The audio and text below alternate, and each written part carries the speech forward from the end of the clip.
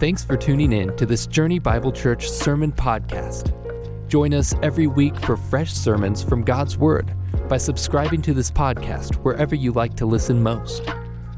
If you are looking for a church in the Kansas City metro, come check out one of our church's campuses for worship on Sundays.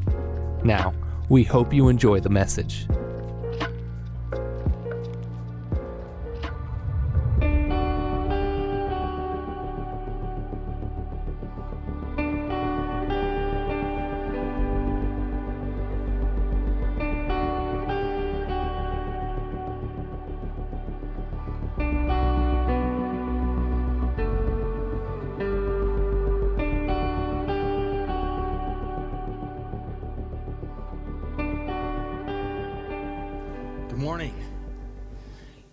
I just want to know if anybody would raise their hand. I want to know who ordered up yesterday's weather because it was wonderful. How many of you got a chance to get outside?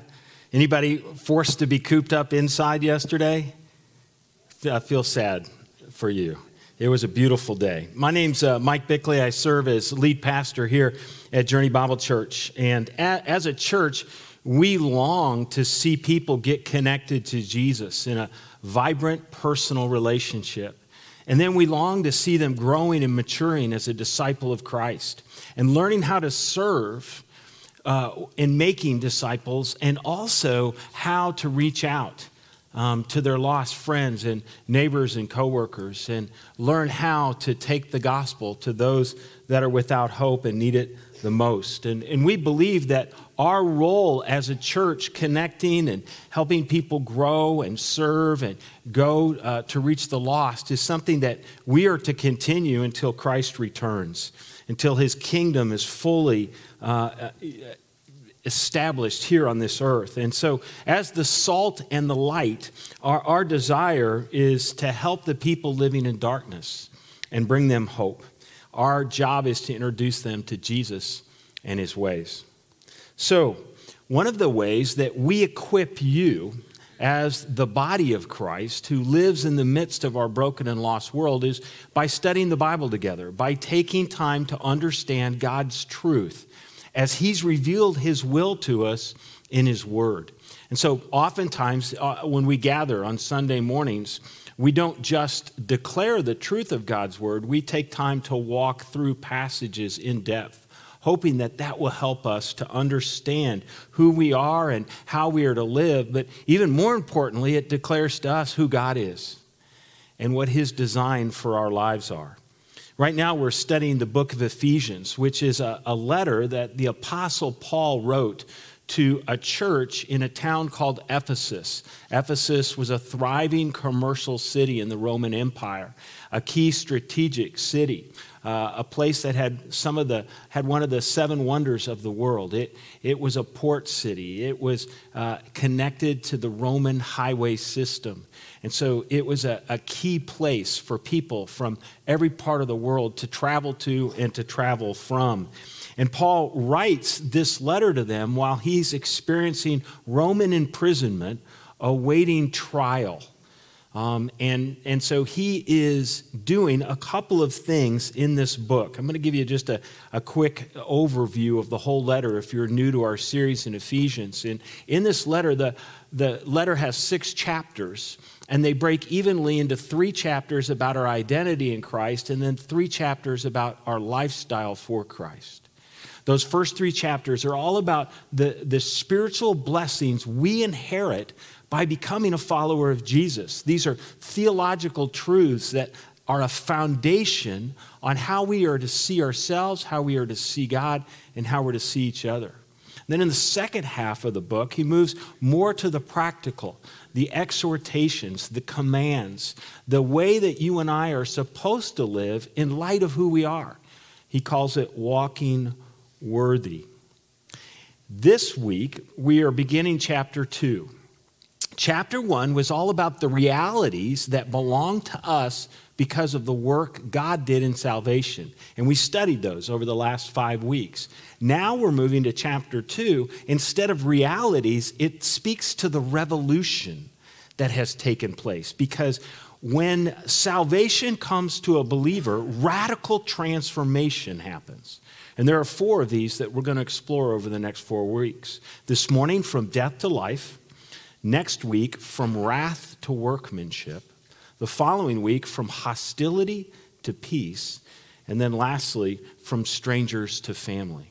Then we'll take a couple of week break from the book of Ephesians as we do New Year's and Christmas. And then we'll come back to it in January. And so this is where we are going. And this morning, I want for us to study this movement, this transformation that takes place from death to life. Another way of saying this is from people who are condemned, dead, to people who are saved, who are alive. So if you don't mind, would you stand with me? I'd like to read our passage this morning. And out of respect for God's word, and also to get you moving again a little bit before we sit down for about 20 minutes, I'd like to read this passage. And you're going to see in this passage how there's 2 concepts, and we'll bring these out. So look for the idea of death in the first half of the passage, and then the concept of life in the second half of the passage. And you were dead in the trespasses and sins in which you once walked, following the course of this world, following the prince of the power of the air, the spirit that is now at work in the sons of disobedience, among whom we all once lived in the passions of our flesh, carrying out the desires of the body and the mind, and were by nature children of wrath, like the rest of mankind.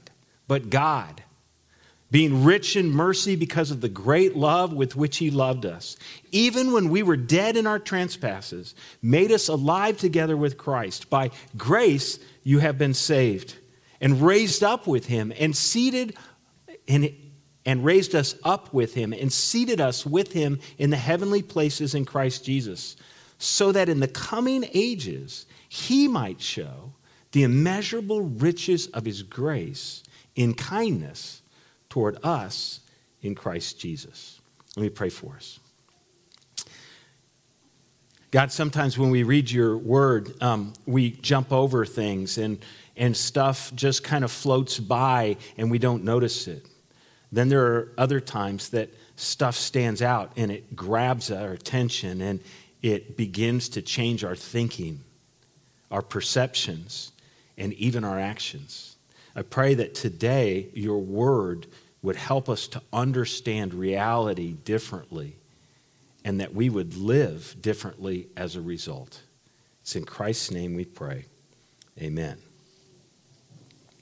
You know, this last couple of weeks over Thanksgiving and leading up to Thanksgiving, we had one of our scrapbooks out from one of our kids, and it basically told the story of their life from birth in pictures, you know, through early toddler years, the terrible toddler years, into elementary school and middle school and high school and college and young adulthood. And if we had it out a little bit longer, I guess we would say it might even, you know, if we finish it, take them all the way to death.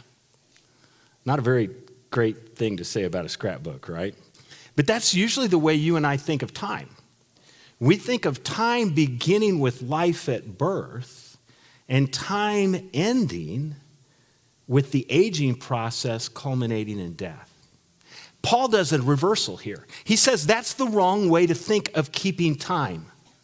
Actually, he says time starts with us at birth being dead and moving to life. And so that's where we're going this morning, is we want to see that there's a revolution that's contrary to the way normally in our humanity we look at things. And that revolution is that we were dead and God made us alive in Christ. So we want to look at 2 things.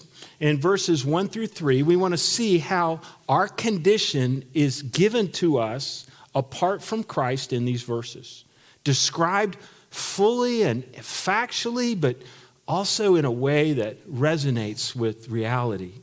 And then secondly, we want to see this movement of salvation that God did by grace, making us alive in Christ. So apart from Christ, we're dead. In Christ, we are alive. So let's begin with that first one, our condition apart from Christ. And I'm going to cover three things here. And the first one is this, is we are dead. So if we are apart from Christ, then we are a person who the Bible calls being dead.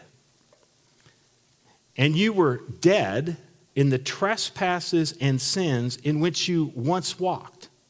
So Paul is talking to them as new followers of Jesus who have left an old stage of life, being dead, into a new stage of life, being alive.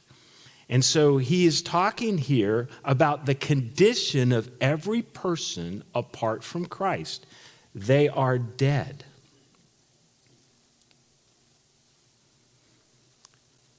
Not physically dead, but spiritually dead. And notice he traces that this death comes from two words, trespasses and sins. Now, I don't think that he's using these as two separate categories. Oftentimes, what an author will do in the scriptures to give you a full scope of something, he will use several words to describe this one concept. The idea of a trespass was a deviation from the right path. It would be crossing over a boundary you weren't allowed or shouldn't cross over. It was to take the wrong direction. Sin was an archer's term. It meant to miss the mark. It meant for the arrow to fall short of the target you were aiming at. And so a sin was anything that fell short of God's standard. So these two words, trespasses and sins, are metaphorically used to describe anything that's intentional or unintentional, that's active or passive, that's an action or an attitude, that's an omission of doing right or a commission of doing wrong.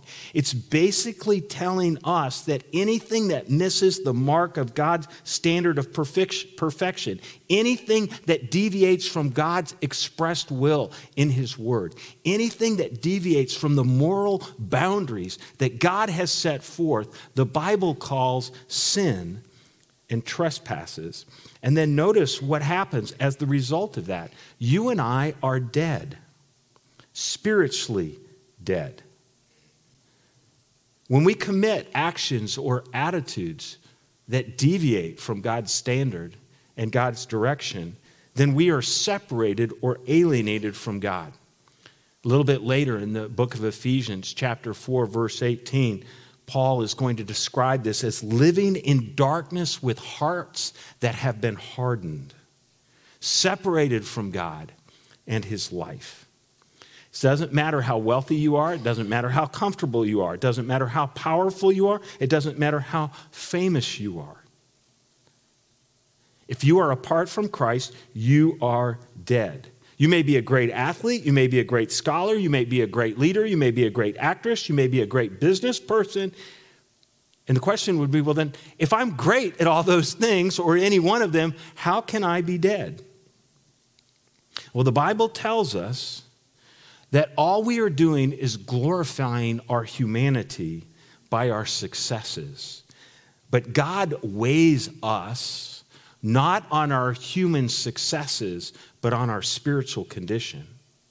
And people that are apart from Christ are deaf to the Word of God. They do not listen to the voice of the Holy Spirit.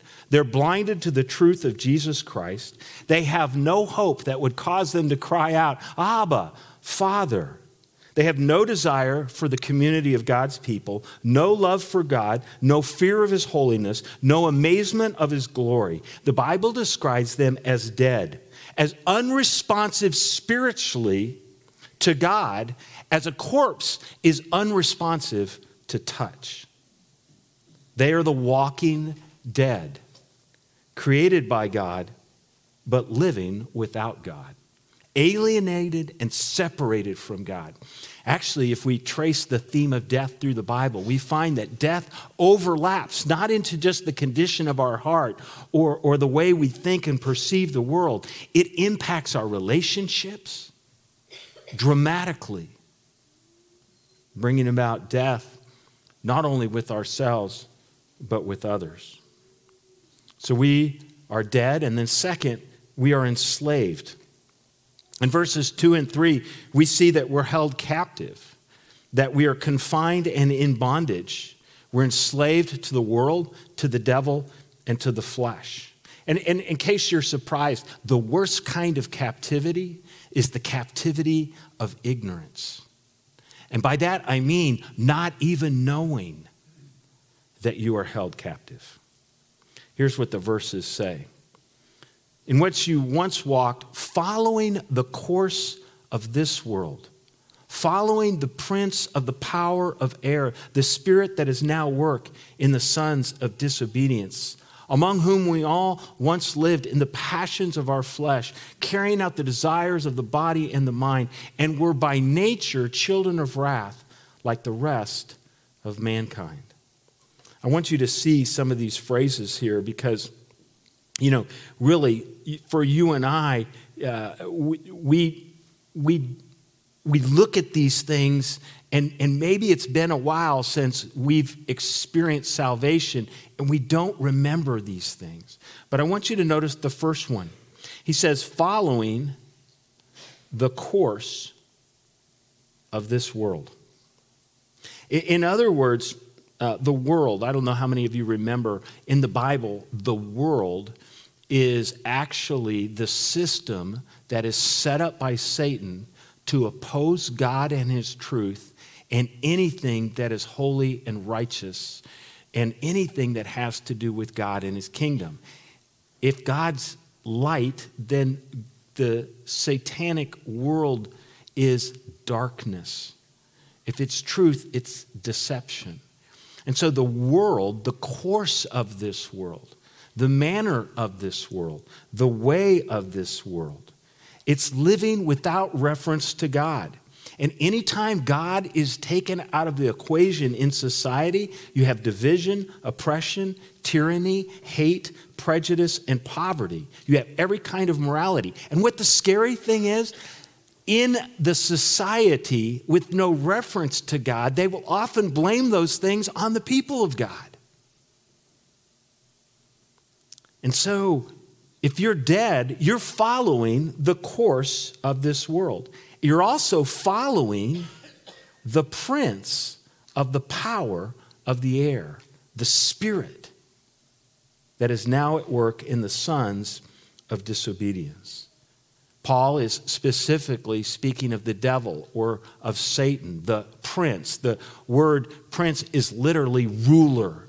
He's the ruler of the power of the air. I don't want you to see that word air and think of what we breathe. That's not what he's talking about. He's talking about a spiritual domain. He's talking about a spiritual sphere.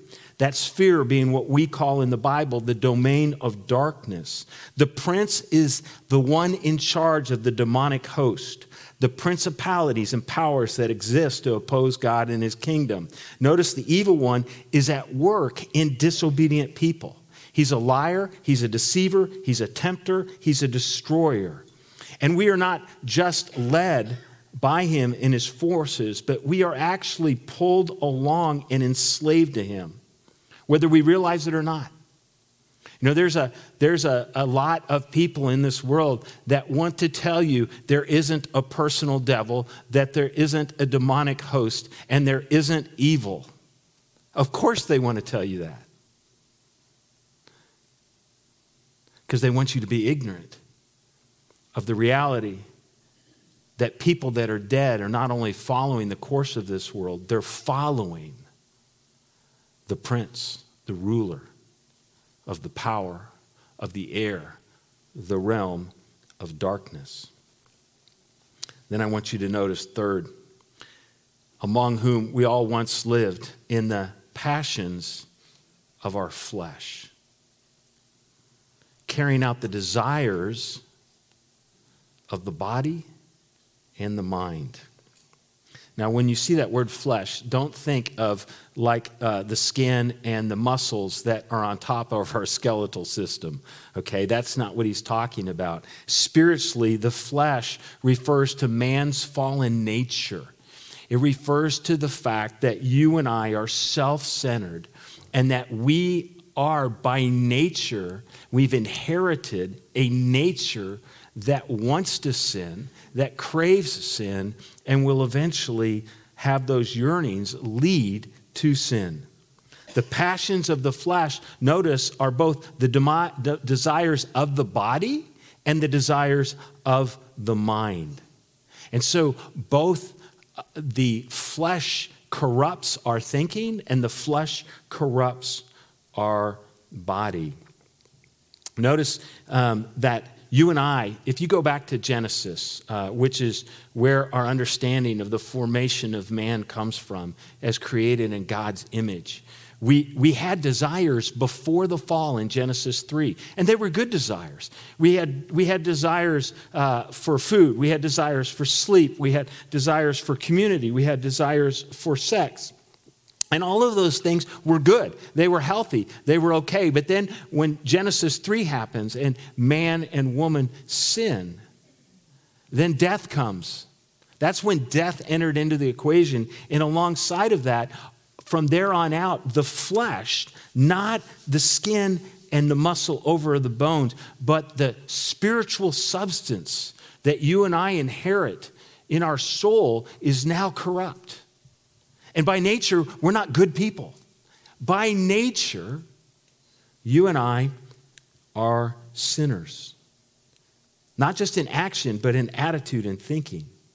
And so now our good desires become gluttony, become control, become laziness, become lust, become pride, and become greed. And by our own effort, by our own wisdom, and our own determination, we can't break away. We're dead. We can't change the status in our own effort. We were enslaved and oppressed from without and within. The devil from without, the world from without, both of them seeking our destruction, our flesh within, its cravings and distorted ideas and thinking, twisting our minds and setting us adrift so that we'll blame everybody else but ourselves for our sin. Like a robot, we carry out the passions of our flesh, moved forward following the devil and the world. And this leads to the third statement of our reality apart from Christ. We are condemned. By the way, I saved this really special, encouraging message to be right after Thanksgiving. We are condemned. We are sentenced. We are convicted. We have no hope of acquittal. We've been judged and found guilty. The scripture says that we were by nature children of wrath. And then Paul makes sure that these Gentiles and a few Jews that he's writing to understand that he's grouping everybody together. All of us, like the rest of mankind, every single human person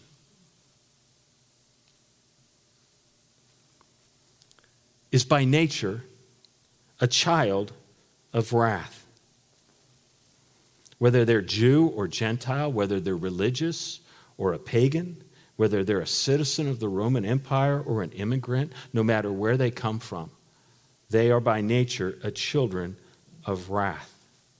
Now, the word wrath is something that we probably should stop for a minute, because when we think of wrath, we think of anger out of control. We think of a hothead. We think of someone flying off the handle. We think of someone that's doing something out of spite or meanness or nastiness or payback. But in the Bible, when wrath is attributed to God, it is the personal, righteous, constant hostility of God toward evil. God refuses to compromise with the devil. God refuses to compromise with the world. And God refuses to compromise with our flesh. So you and I are under condemnation. We are deserving of the death sentence and spiritual separation from God for all eternity because God is against all evil. So God's desire for wrath, though, must never be divided out from his love. You must see the two held together. This is very important. As a matter of fact, in the next few verses, guess what we're going to find is the motive for him reaching us when we are at his worst. Anybody want to guess what four-letter word that starts with L might be that motive? It's going to be love. See, without wrath, love is nothing more than divine enablement of evil. You must have the counterpart. And that's why God is a God of wrath, righteous and loving in his execution of evil. And notice it says here by nature. And I think this is really important because in a minute he's going to tell us that we are children of wrath by nature, but we're saved by grace. So he's setting up the fact that we have a human condition. All of us, since Adam, the Bible tells us we've inherited a nature that chooses sin, and as a result of those choices, experiences death. Now, listen, that does not mean you're as bad as Charles Manson. That does not mean that you're Adolf Hitler. The Bible does not say that all people are equal in the evidence of sin that they will display in the world. What it says is that all of us are equal in that none of us will ever be able to choose by our own strength not to be a sinner. Turn to your neighbor, look them straight in the eye and say, "You're a sinner." If it's your spouse, wink while you say it. Because the reality is you can't choose otherwise. And this is the condition that we find ourselves in apart from Christ. So this is a real simple application, but we as a church need to remember, so many times people go to church, and that's a good thing. It has at least been until modern days. It's been accepted, oh, that person's a churchgoer. That's a good thing. And most people see going to church kind of like being a Christian. It's a good thing. And usually, really, it's a better thing because we were good people to begin with, and now with Jesus, we're better people. I want you to know that that's a common thinking oftentimes of people in the church, and it's wrong. It's dead wrong, pun intended. This is not salvation from a good life to a better life. It is salvation from death, following in the steps of the prince, the ruler of the domain of darkness, caught up by your flesh in captivity and enslavement to sin, condemned by your nature to the outpouring of God's righteous indignation against the evil of your life. This is the status of someone apart from Christ. Now, I am so glad we have a second half to go through this morning. Because now we know where we are. We can more fully understand God's compassion shown to us in Christ. And we're going to see two things: the work, what he did, and the why, his motives. So look with me at Ephesians 2, 4 and 5. But God, being rich in mercy because of the great love with which he loved us, even when we were dead in our trespasses, made us to live together with Christ. By grace you have been saved. This is such a beautiful verse here, verses 4 and 5. And the first thing I want you to know is this phrase that comes right in the middle, right between the condition of man apart from Christ into the grace that leads to our salvation. He says that man in that state of being dead is there by his own doing, but God. I love, a friend of mine repeats what his theology professor called this butology. The great adversative, but God. Our condition as sinners was pervasive, but God. We were dead, but God. We were enslaved, but God. We were condemned to wrath, but God. We were hopeless and our status was catastrophic, but God. We were dead, waiting to experience eternal damnation in hell, but God. God is the one who takes the initiative. And I want you to see why here. 1, he's merciful. 2, he loves us. And 3, he's full of grace. You know, when you and I think of God's love and mercy and grace, we need to see these as motives that move in reverse of the kind of people we were, that we were dead, that we were hopeless, that we were helpless by ourselves. So if I lined every one of us, let's say we went on a little field trip this afternoon and we drove to the Mississippi River and I had everybody stand on the edge of the Mississippi River and all of us had only one task. All we had to do was jump across the Mississippi River. Now, some of you, like let's say me, are going to get 2 or 3 feet off the bank. And there's a few of you that are younger and a little more spry, and you might get 10 feet off the bank. I just want to know, do we have any long jumpers in the room? Okay, we got one long jumper. I'm going to just say you can get 30 feet out into the water. Now, let me just ask you a question. We got 2 or 3 feet. We got 10 feet. We got 30 feet. You're at least 10 times better than I am, and you're at least 3 times better than the next really great athlete. But compared to one shore to the other, how many are going to jump across the Mississippi River? Nobody. See, that's what this is telling us, is that we like to compare ourselves to other people. Our standard, we take a really bad person and we're just barely better than that. And we say, I'm good to go. And then we realize that the standard for comparison of humanity is not another human, it's Jesus Christ. And we realize that we all fall short. But God. And notice, it's the love. The fact that he sets his affection on us in a sacrificial way apart from feelings. That's what true love is.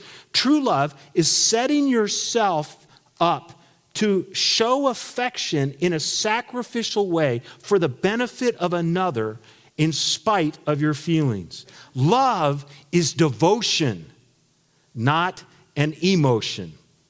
That's tweetable or whatever they want to say, right? It's true. Love is not based on our feelings or our emotions. It's based on our devotion. And God loves us while we are sinners. God loves us while we are enslaved. God loves us while we are condemned. He chooses us. So grace. What is grace? When you get grace, what does that mean? You're getting something you don't deserve. When you get mercy, what's that telling you? It means you're not getting what you do deserve. Do you see the whole package here of what God is doing? He's giving us what we don't deserve. He's withholding what we do deserve, and he's doing it all out of unconditional love. He's going to rescue us. He's going to save us. Not because we've earned it, not because we deserve it, but because of his grace. And we'll read next week, because of faith. Salvation and rescue comes from sin and death and enslavement and condemnation. So, church, I got a challenge for you this week. If you look at the word love in the book of Ephesians, it's used 14 times. If you look at the word grace in the book of Ephesians, it's used 12 times.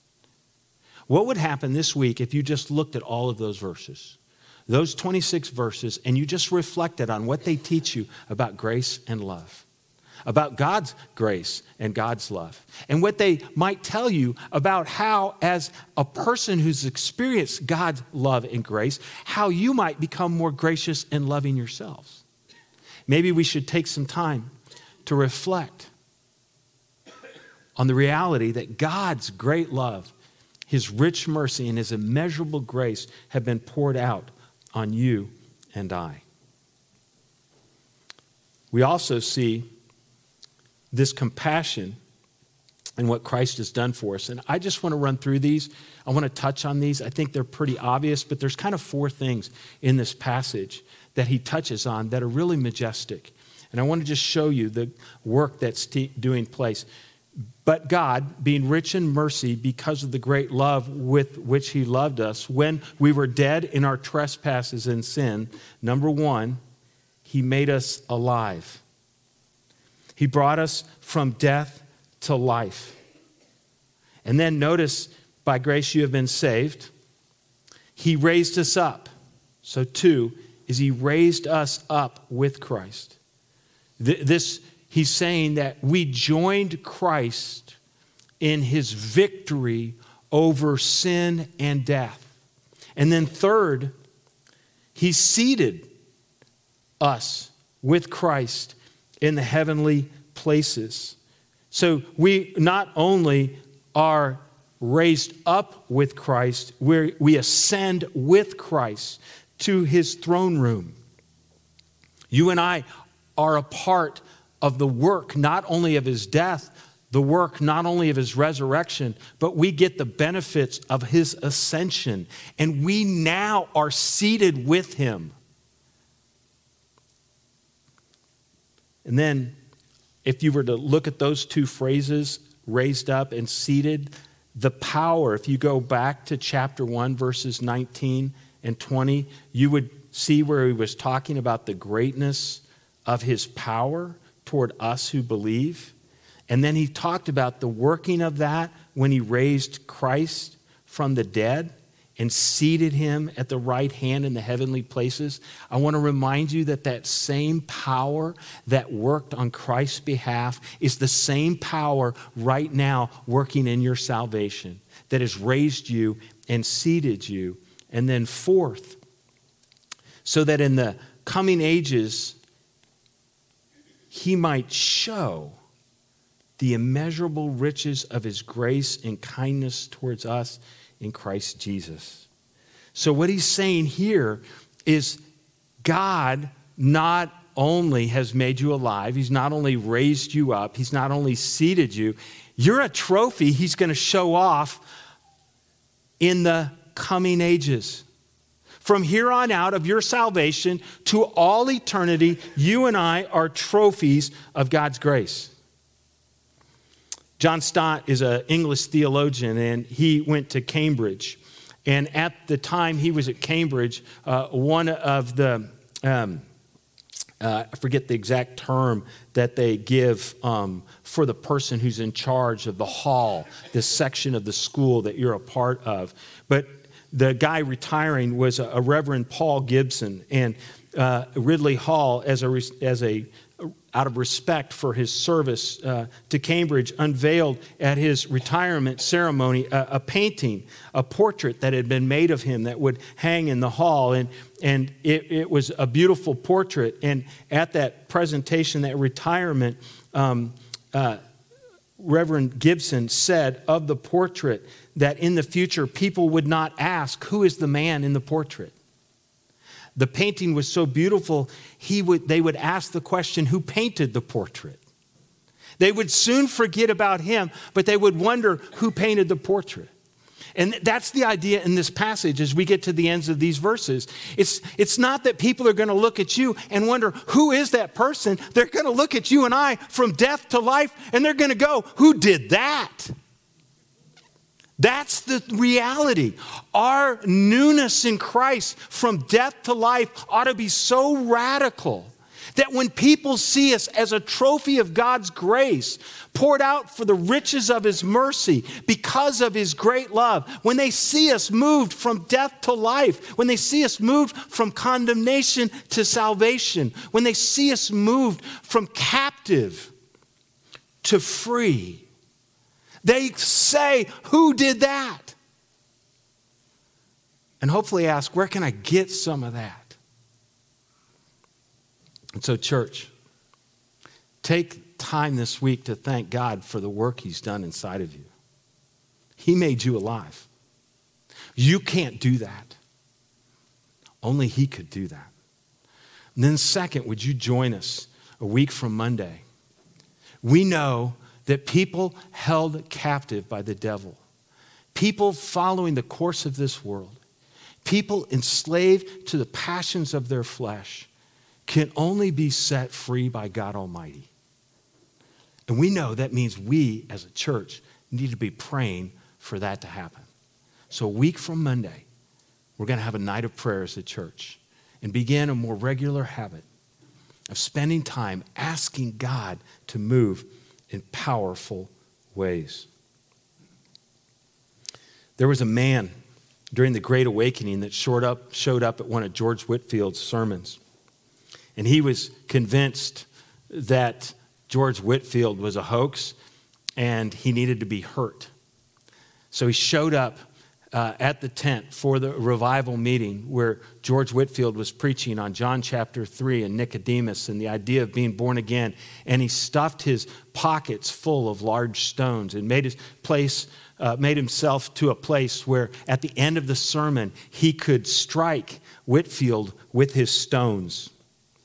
After the message came and his heart was changed, he emptied his pockets in front of Whitefield and he said, "I came to hear you with my pockets full of stones to break your head. But your sermon got the better of me and broke my heart." Church, let's be praying for the God who makes the dead come alive to do that among our relatives, our friends, our coworkers, our fellow students, the people we sit on the sidelines with, the people we stand in line with. God wants to release the captives. He wants to forgive the sinner. He wants to break the bondage to the world, to the devil, and to the flesh. Let's pray together.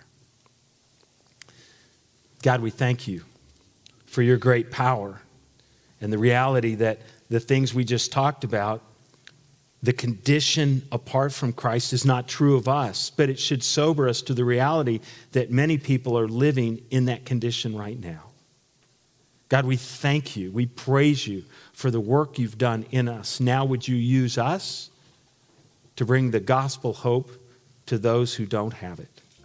It's in Jesus' name we pray. Amen.